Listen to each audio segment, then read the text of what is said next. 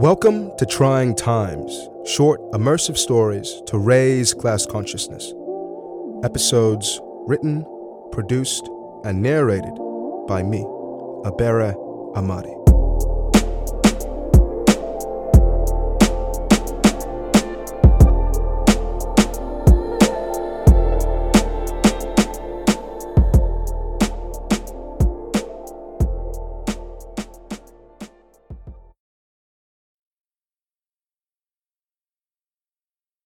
About a week from the day of the strategy meeting, Chuks is in his car, driving back to his home after yet another stressful day at the office. With the election about 3 weeks away, he has slowly de-escalated his staff's efforts. As for the grim deed itself, Chuks has spent the past week planning, hoping to implicate as little people as possible. If it got out that he was plotting to assassinate his political opponent, he would be hanged the next day by his constituency. He's decided to be incredibly discreet, and that only he can do the task. To find out when and where would be the best moment to carry out his assassination, he had his secretary find out when Kingsley would be at his next few openly public events. After analyzing Kingsley's next public appearances and the different scenarios that would ensue, he felt the best chance would be at an upcoming soccer match that would be hosted within the district of nbsp. This soccer match is very popular and held annually in an old soccer stadium where a local team inside this district plays another from a neighboring district for a trophy. The whole soccer match is a fundraiser where half goes to the district of nbsp and the other to the neighboring district towards materials for public schools. The initiative was started by Chuks in his first term, which is why it upsets him that it must happen here, though he feels he has no other choice. A few things do, however, work out in Chuks' favor. Since it's in a stadium that he's familiar with, he knows the ins and outs of everywhere. He also knows there is no special seating for any public official, so Kingsley will be in the thick of a loud and rowdy crowd. A perfect place to give Chuks enough time to assassinate him undetected and escape before the crowd notices. Even though this has been Chuks' event, the Ikeji controversy has limited Chuks' public appearances, so if he doesn't appear, it wouldn't be surprising. Upon his arrival, Chuks plans to be completely covered and unrecognizable, dressed with a large trench coat, black gloves, a bowler hat, and black sunglasses.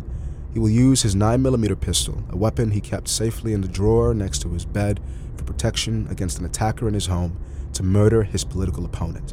He plans to enter the stadium in the middle of the match, locate Kingsley, make his way to him amongst the bustling crowd, and once a goal is made or a penalty kick is shot, at the height of the crowd's excitement, launch a bullet from mid-range into his head. While the crowd would be in disarray, he would make for the nearest exit, leaving the stadium, disposing of the gun, and dealing with the fallout. Despite how deliberately planned all of this seems, Chuks is horrified. He's been angry before, he's been desperate before, but never in his entire life had he consciously thought of committing physical harm to anyone. What if someone recognizes him and he's arrested? What if he shoots and misses Kingsley entirely? What if he can't even bring himself to pull the trigger? So much can go wrong and so little can go right. The chances of this assassination succeeding is extremely low. Despite all odds going against him, some part of him is crazy enough to still try. While he's mortified for wanting this, in his mind, Chuks honestly believes this is his last chance to turn around a dire situation. He doesn't care which direction destiny swings for him as long as he's doing something to satisfy himself. To win a battle no one thinks he can win.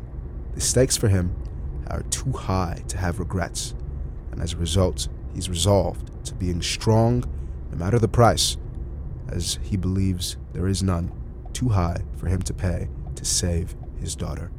To slaughter a man that could likely bring about great change and inspiration to a great amount of people does not excite Chuks, but to have a healthcare plan that can allow him to keep his daughter alive even for a bit longer is too important. He has no choice but to be strong for her.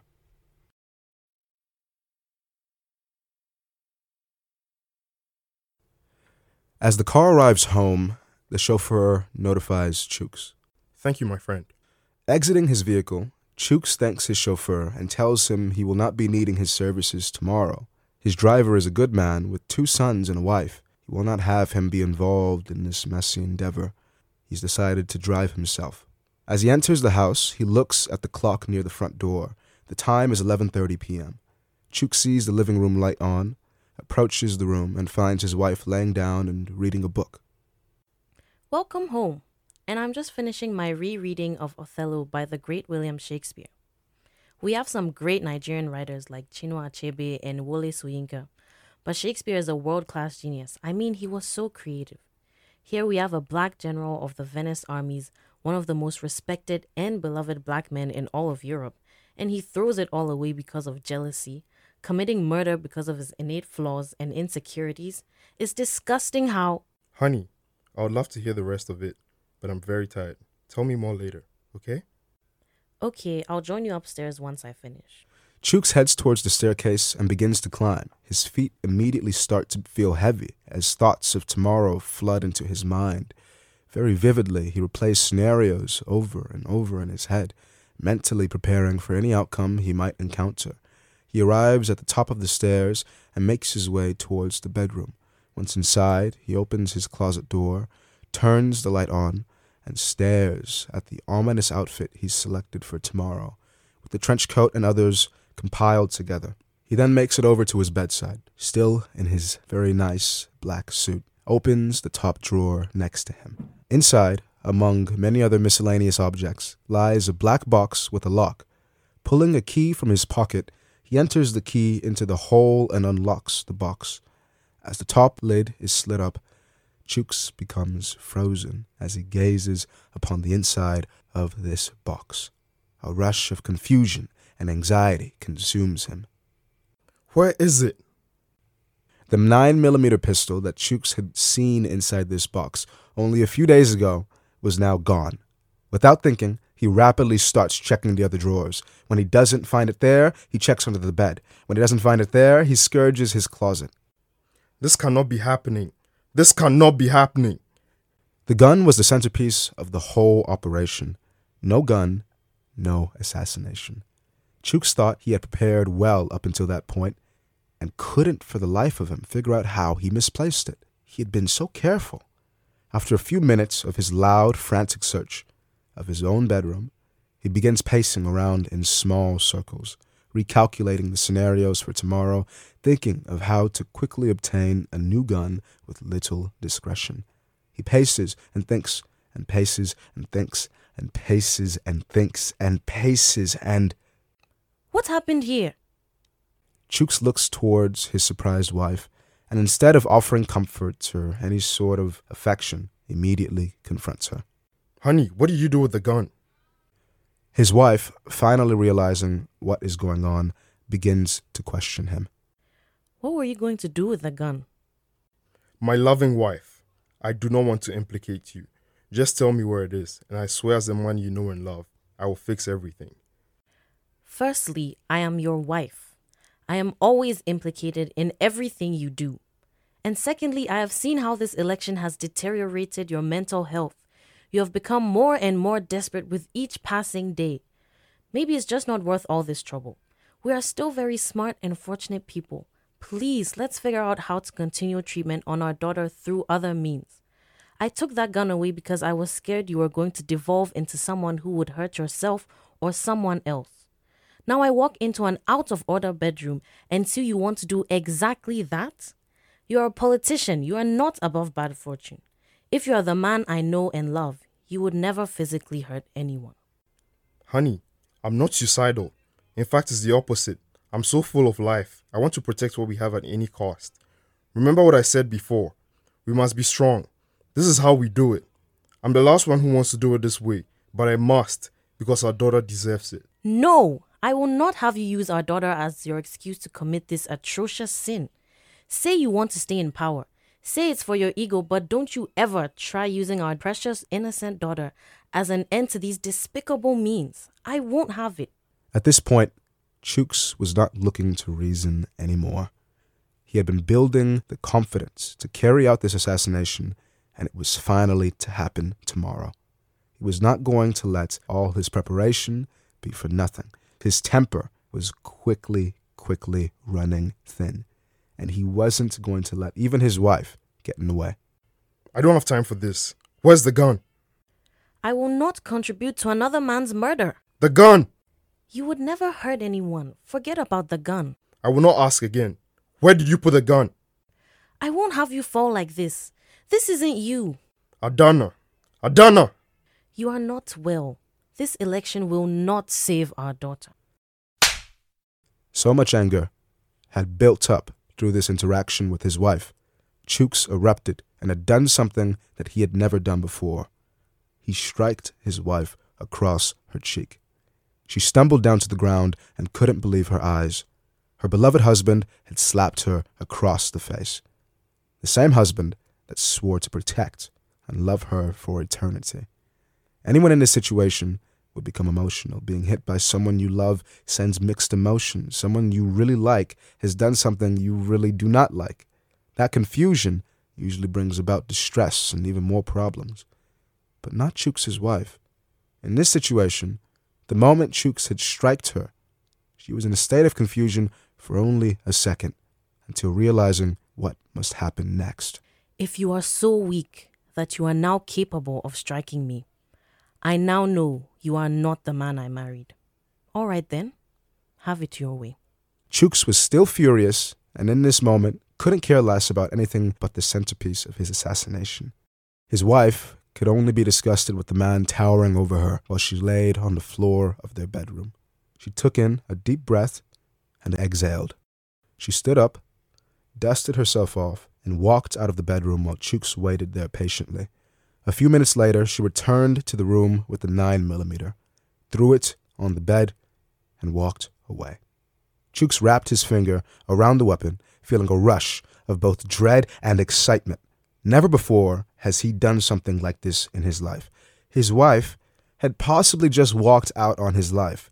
The family he was trying so hard to preserve seemed to be crumbling before his own eyes. But he wasn't thinking of any of that.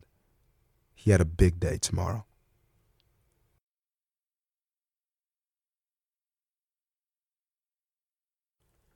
On the day of the assassination, Chuks could not sleep. He went to bed alone that night and was kept up by adrenaline. Scenarios plagued his dreams, imagining a million different ways the day could go. By the time it was around 6 in the morning, Chuks shot out from bed and prepared for the day.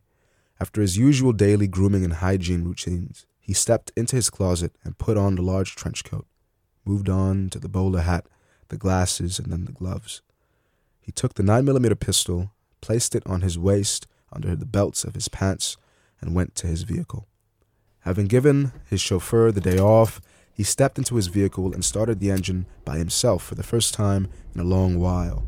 Driving to the soccer stadium, he contemplated everything that led him to this moment. An act that he thought harmless, taking money from Ikeji, had been one of the worst decisions he had made in his adult life. Though he could not go back and change it, he can change today, and he can change tomorrow. If his past self, from even 6 months ago, saw him now, he knows he would be mortified, but sees it as a necessary will to fight the insurmountable challenge this election has put before him. He has to win, and he is resolved that there is only one way. Arriving to the stadium, the match is just starting. Crowds of people are all migrating inside the large venue. Chuks parks as close to the stadium's exit as possible. After finding a comfortable spot, he sits in his car and checks his items. Once he finds everything is in order, he exits the vehicle. Hurrying to the front of the stadium entrance, he blends into the rushing crowds and finds himself inside the massive stadium. Making his way through the droves of people, he climbs the seating levels to the very highest and begins to scout for Kingsley. Reaching the very top of the stadium, he sits amongst the crowd and looks. Kingsley has not arrived yet. When is this man showing up? He's taking forever. Recollecting his memory from past events, when a high-profile person is in the stadium, the crowd almost revolves around the person. But the crowds in the stadium look clumpy and inconsistent. There was no central figure yet. As Chuks sat atop the soccer stadium, large instances of anxiety and paranoia filled his mind as he became hyper-focused on every single detail happening around him. Is it really hot today or what? Has that lady been looking at me? Maybe I should change seating positions. After only a few minutes of idleness, the crowd at the bottom of the stage began to erupt. in the middle sections, and soon it seemed everyone around Chuks was losing their minds. Kingsley had entered the building. Marching with about 8 of his large, brutish bodyguards, Kingsley made his way through a stadium that seemed far more excited to see him than the soccer match itself. As Kingsley marched through the crowd, it split down the middle as if Moses himself was splitting the Red Sea. Chuks' eyes were fixed on Kingsley like a hawk on his prey, disregarding the massive applause that shook the stadium and his entire entrance. Ironically, Kingsley had placed himself around the middle section, exactly the opposite side of Chuks in the stadium. Now, this was a massive inconvenience, since Chuks needed to be near Kingsley. And by the time he would make it through the crowd on the other side, it would get thicker the closer he would get to Kingsley, and there would be no space. The damn bastard is making this harder than it needs to be. Thankfully, I've planned for this. Chuks did not panic. There was an underground walkway to cross the stadium without dealing with the above crowd or touching the game turf. Only a select amount of people have access to these walkways. Chuks, being the assemblyman, happened to be one of them.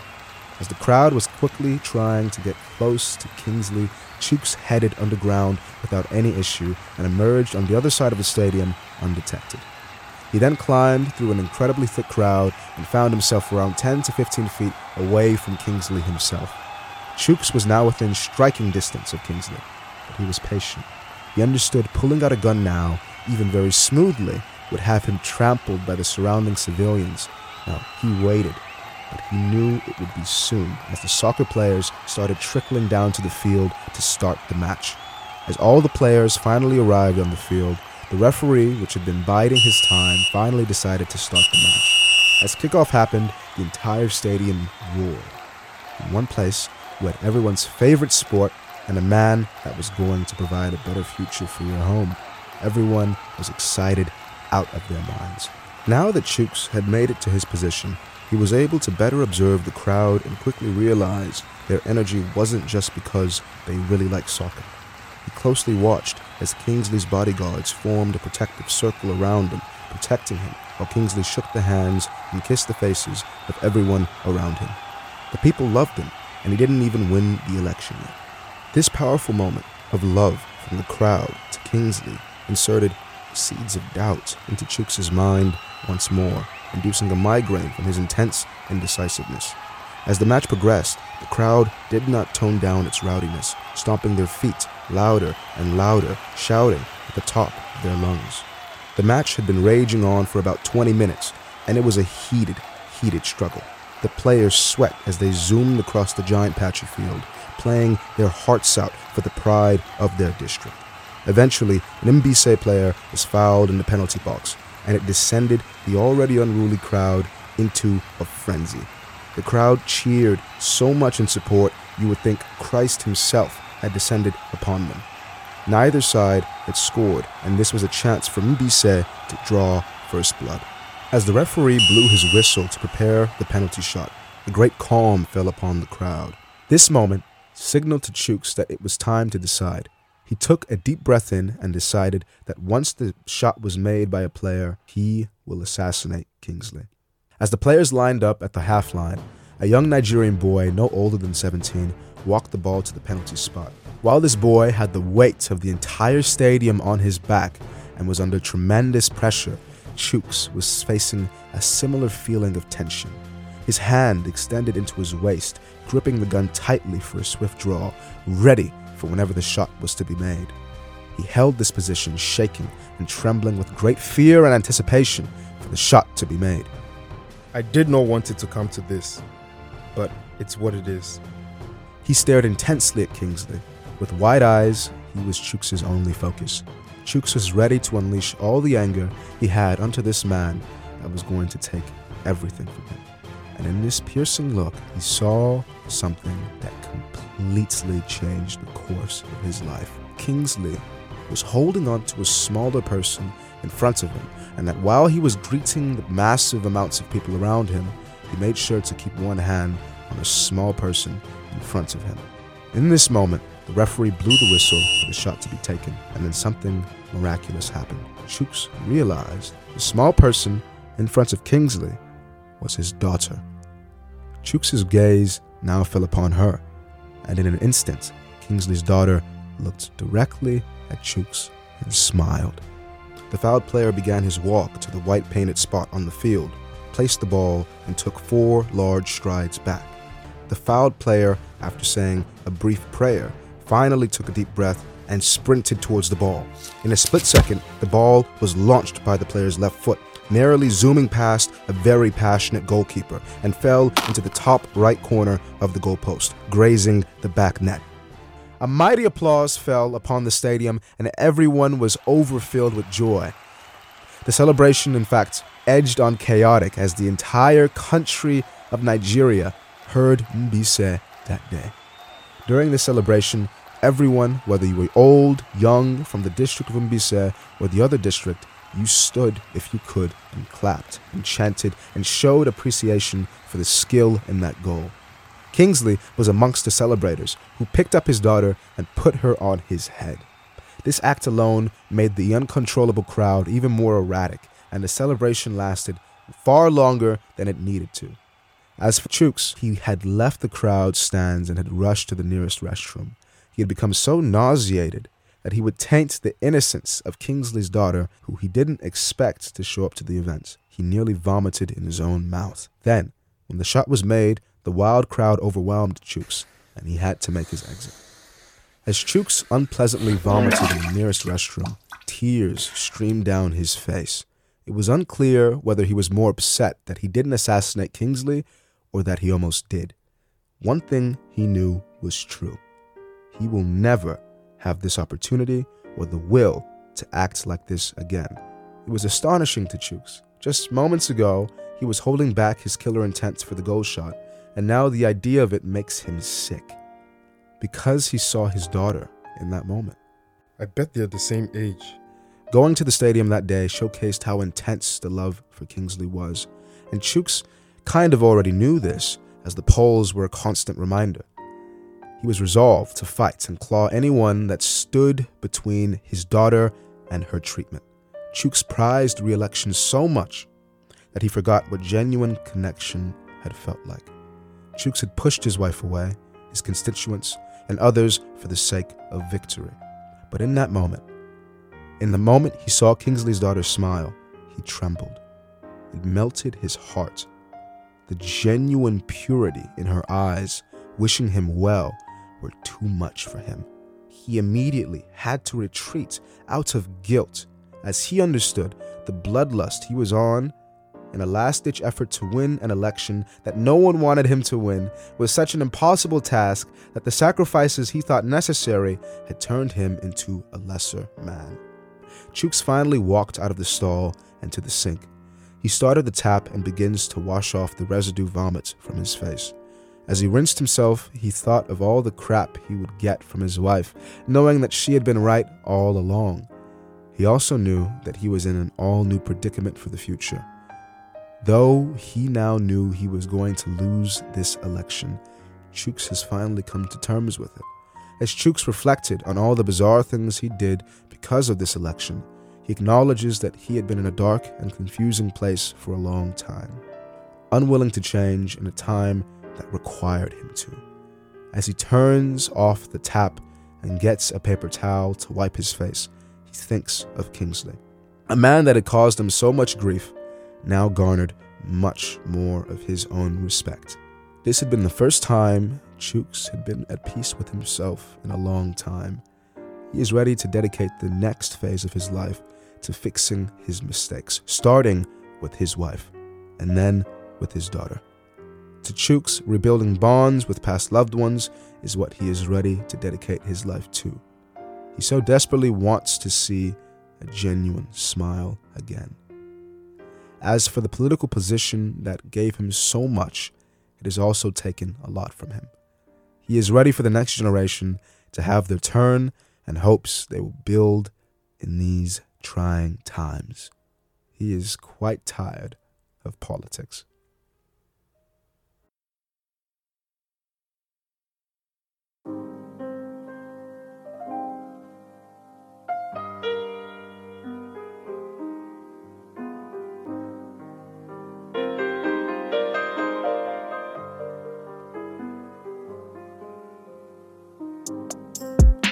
Hello, everyone. That was the end of the first storyline of our podcast. Thank you so very much for listening to the very end. This will be the first of many great stories that I put out, and hope these narratives are strong enough to have your continued support. These stories, again, are really exhausting to put together, from the various aspects that I have to go from the script to the voice actors and the effects. College is very hard at the moment, and I really would hope that you are able to help build this project with me into something more impressive and put together even better stories. So if you could, please visit our website at tryingtimespodcast.com and donate if you can. We have a Patreon as well at patreon.com/tryingtimes, where our monthly donors receive special gifts like the ability to vote on future stories, special shout out at the end of our stories, including your names in our stories, early access to the content. Follow me on Twitter and Instagram, both at Abera Piamadi, which is EBEREPAMADI, and the podcast at Times_podcast on Twitter, and at Trying Times Podcast for Instagram. Updates and artwork will be posted on these social medias, so follow any of those accounts to stay updated on our great work. Thank you all once again for your ears. I cannot wait to share my next story with you.